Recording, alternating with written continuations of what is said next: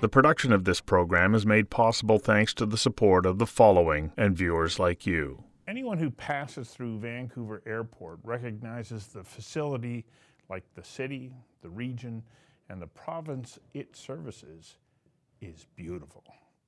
So many other airports around the world are utilitarian structures designed to move people with no or little regard for the aesthetics that make people feel as if they're in a special place.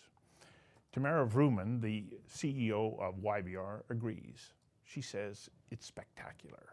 YVR is not only beautiful, it's functional as well. Tourism and cargo facilitate $20.2 billion in total economic output and $10.4 billion in total GDP, along with $1.4 billion in revenue to the government. I know the numbers are astounding. More than 26,000 people work at the airport, and another 126,000 indirect jobs are linked to it. In other words, YVR is a big deal. The airport is also a vital part of BC's role as a gateway between North America and Asia, and North America and Europe.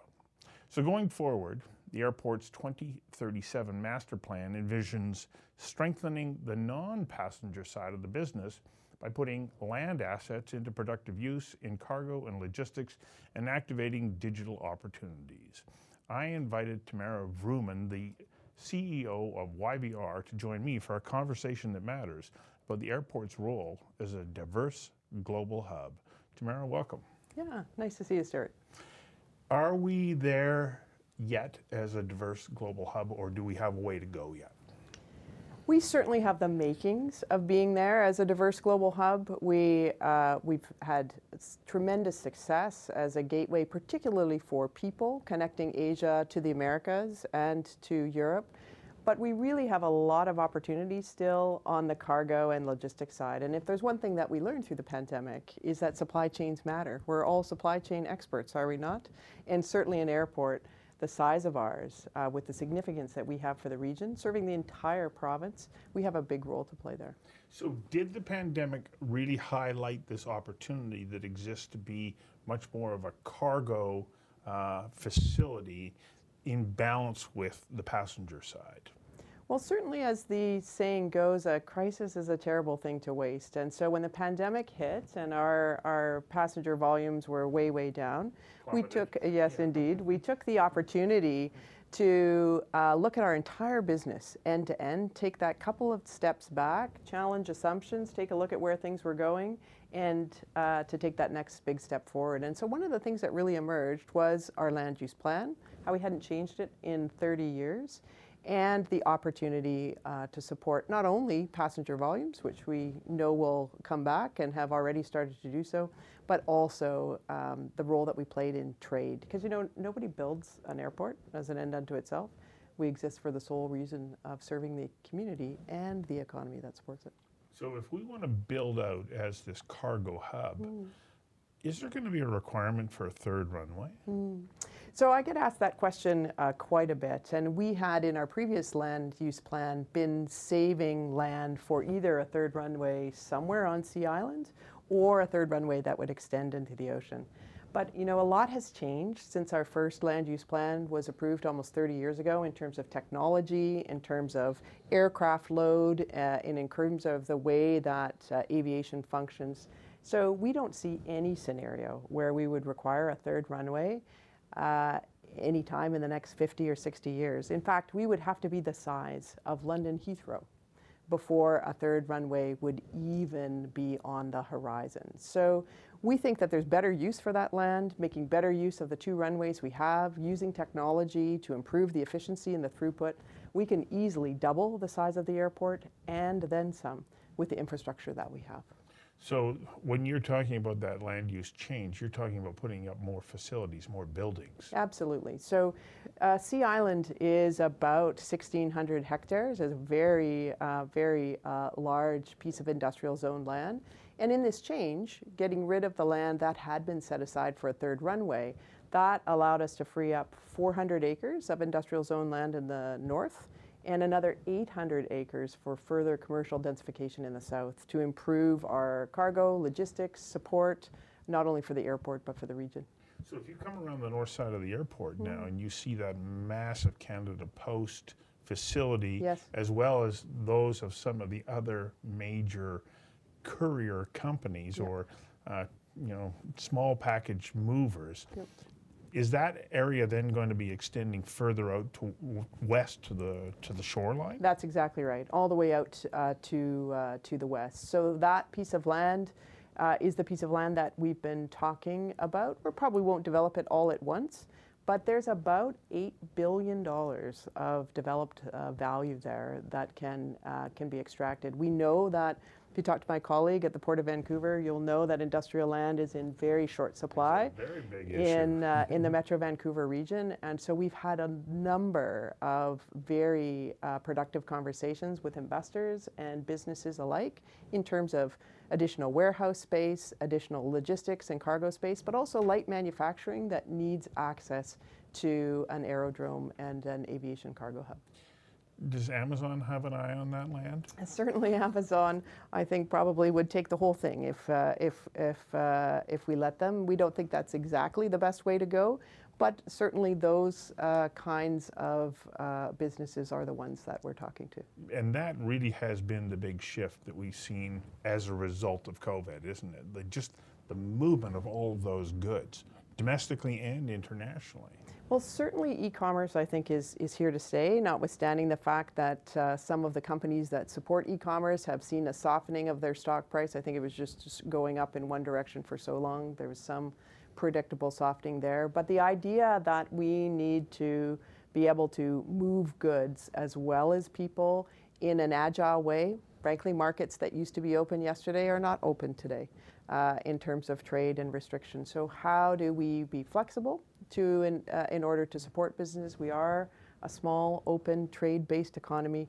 Role of an airport is not just to move people, although we're going to do that and continue to grow and lead in that area. It's an and, not an or. But cargo has been a place where I think we've underperformed in terms of the airport's capacity to add to the economic growth of the region. Got to get you to hang on for a second while we take a quick commercial break. We'll be right back.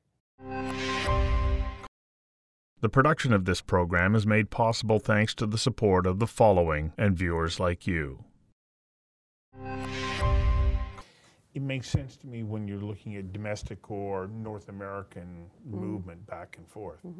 But like the Port of Vancouver, when you're wanting to attract international cargo shippers that would be coming through YVR as a gateway, what particular advantages does YVR offer those who have that just-in-time, we've got to get these urgent packages across the ocean over, let's say, Seattle or San Francisco or Oakland?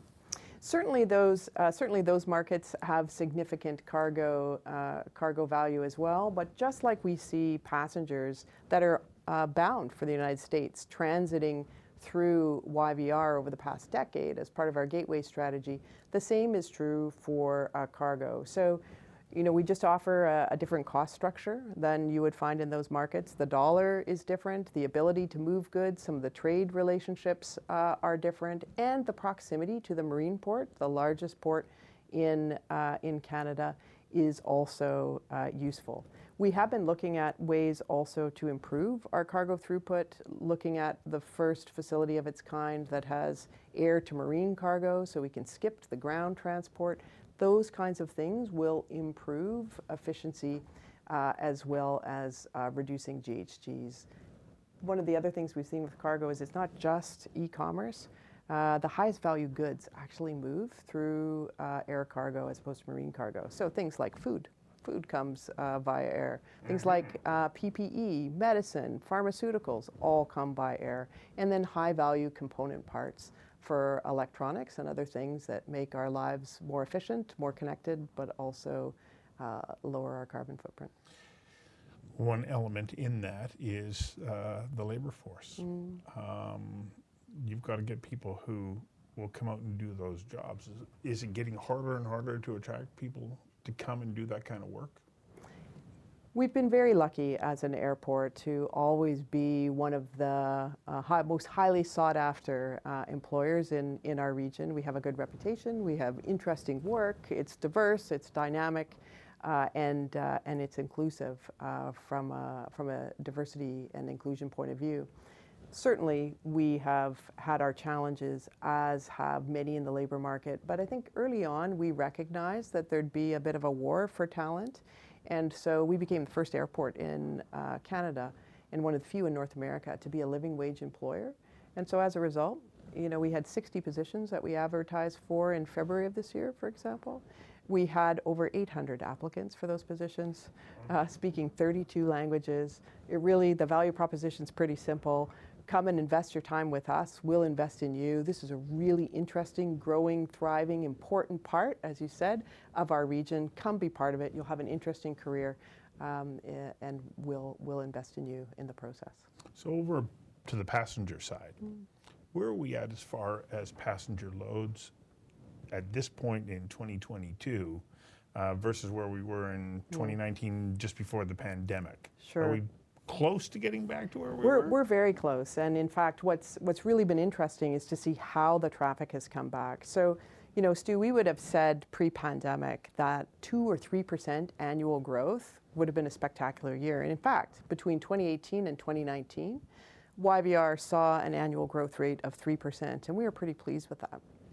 But in the 8 short months from January to August of this year in 2022, we saw a 168% increase in our passenger volumes. And so Could you repeat that? 168%. And so when people say, why was the aviation system so stressed?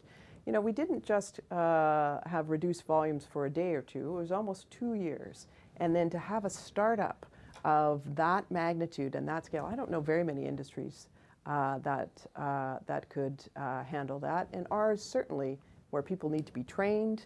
We don't just hire people off the street and they put on the YVR shirt and they're working the next day. There's a lot of technical things that go into it.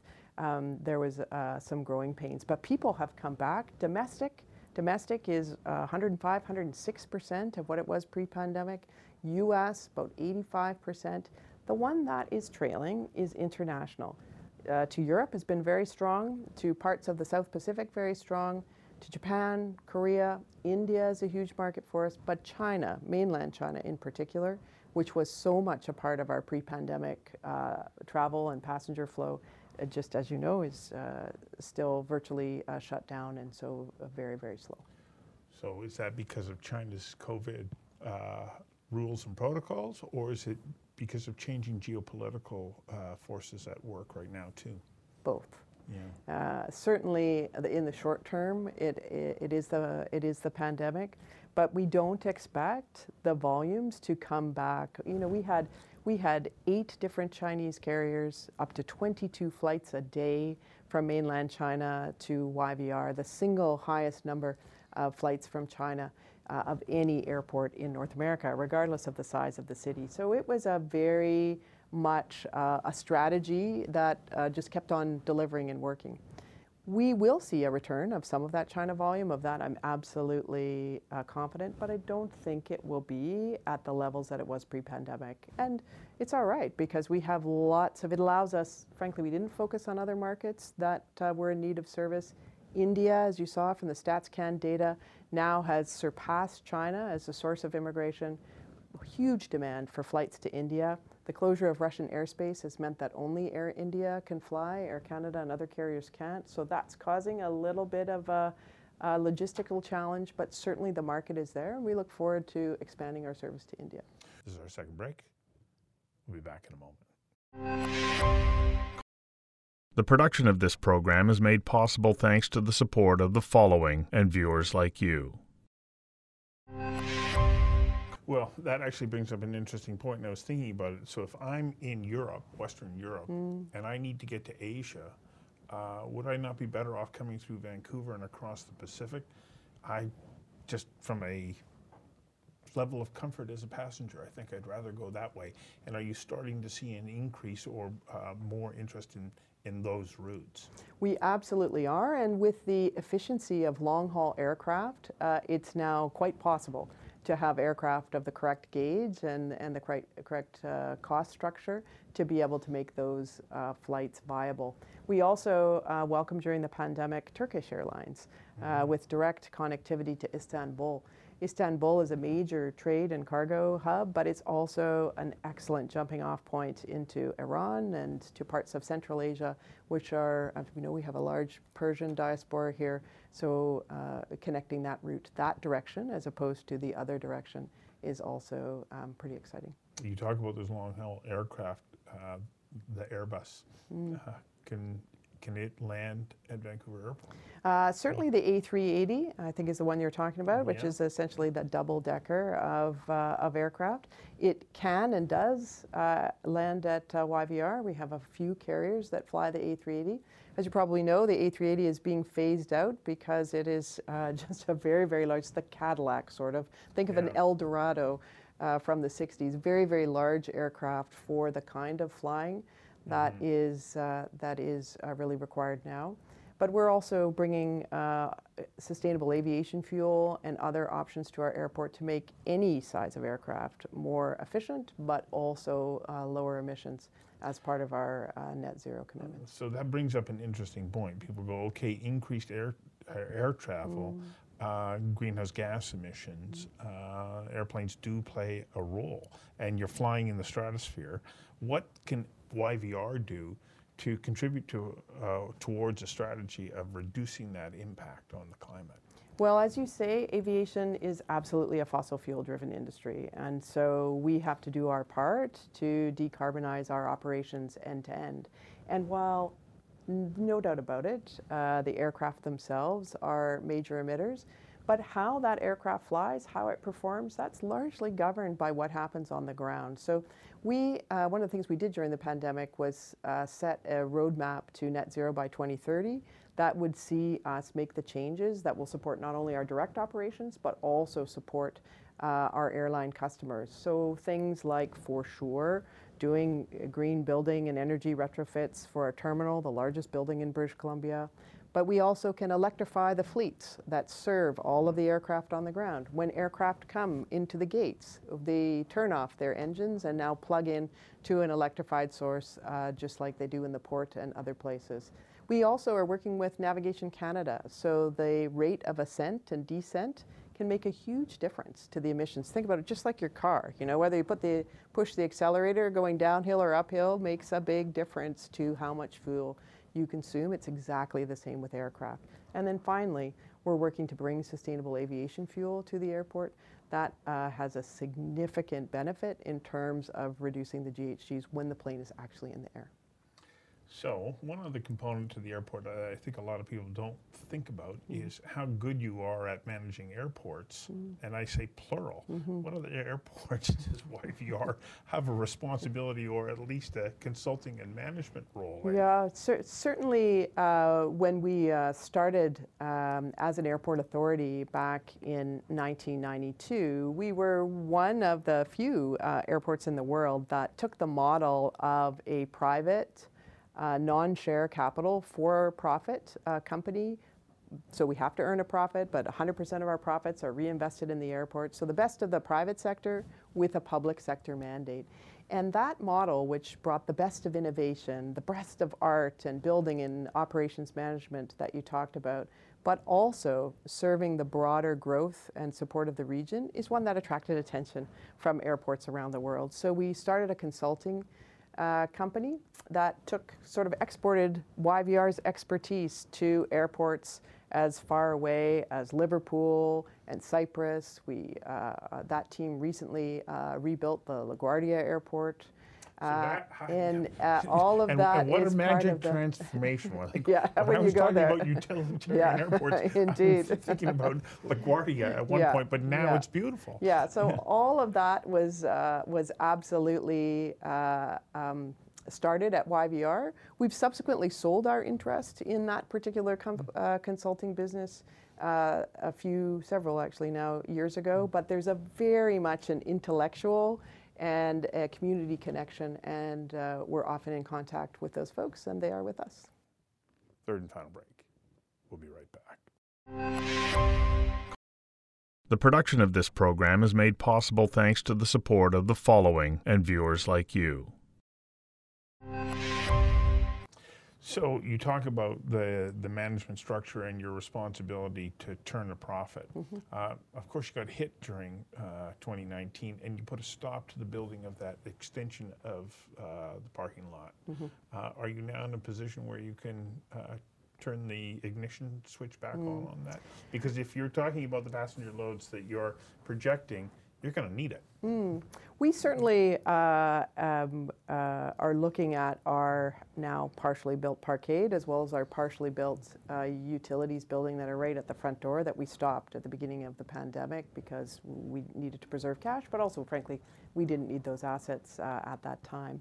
One of the things we're really looking at parking, though, is bringing more cars to the airport the best way to go. And a lot of that parking is not only for passengers, it's also for the 26,500 employees that work there. And so we've just launched a service that'll start next week on busing operations from various regions to bring employees efficiently to the airport, particularly at times when the Canada line doesn't run. We're looking at partnerships with some other transit and electric vehicle providers to see if we can move people more efficiently to the airport, particularly from the cruise terminal, for example, to the airport. So until we finish doing those modeling, we're not entirely convinced that we need 2 full parkades. We certainly will probably build the new one and do something with the old one. So those are some of the things that are calibrating when we'll start building the parkade again.